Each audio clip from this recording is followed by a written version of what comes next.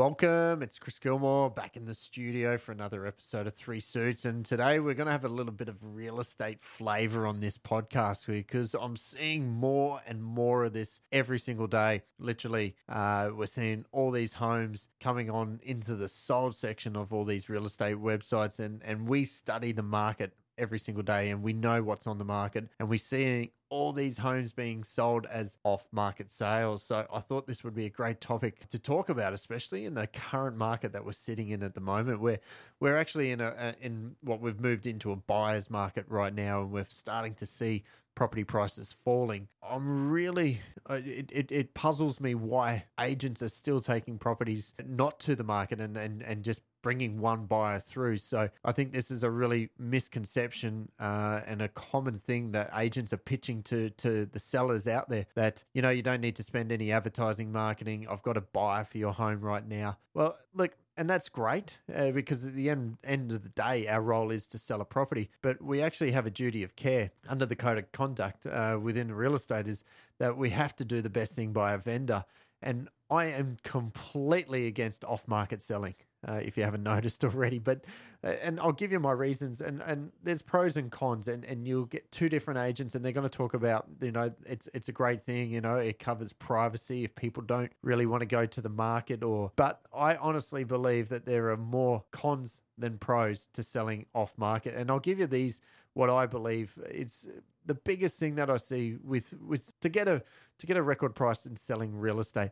You have to advertise, you have to market. It's no different to Coca-Cola, to Apple, to Virgin Airlines, to whatever big company is out there. You imagine, let's talk Pepsi and Coke for imaginations, right? Like in this scenario, let's just imagine Coke stopped marketing, or stopped marketing 40, 50 years, or however long Coke's been out for.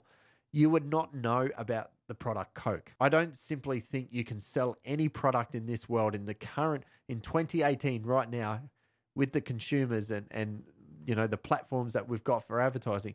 If we don't see it, we don't know about it, how the hell can you sell a secret? And it really, it gets me frustrated when I see these properties selling, especially when they sell for undervalue. You know, they think they're doing their vendor a favor, and the owner thinks, you know, they're doing a great thing. Oh, we sold it to the first person that's just walked in. Well, how do you know they were actually your best buyer? And that's the argument that I'm going to always put forward to an agent that does a lot of off-market selling. I simply don't think it is the right thing to be done to any seller out there. So if you are thinking of selling your property and an agent has pitched to you that off-market selling, they've got a buyer for your home right now, well, that's fantastic. But I've been in this industry too long to see that a record price is not achieved by just having one buyer. A record price is achieved by really skilled negotiating and skilled marketing of a property to bring more than one buyer through a property, to create that energy, that competition, and that buzz around that property to increase its sale price. And you simply can't do that with one buyer. So for me, off-market selling is a big no-no, especially in the market that we're in. The market is so tough right now. There is a lot of homes on the market right now. So the sellers have a massive amount of competition between each other. Prices are falling.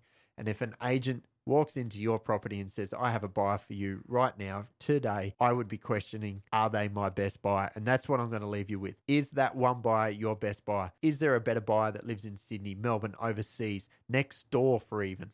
How would they know? There's no signboard up. There's no advertising anywhere online, print or digital. So how do you physically know that that is your best buyer? So off-market sales for me are a big no-no. Despise them. I despise agents that do them. And I really question their ethics on, are they doing the right thing for their vendor? So a little bit of a controversial one. I would love to hear your feedback. If you're an agent and you're listening to this, or you're a seller and you've sold your property off market and you had a fantastic result or a really bad experience, I'd love to hear about it.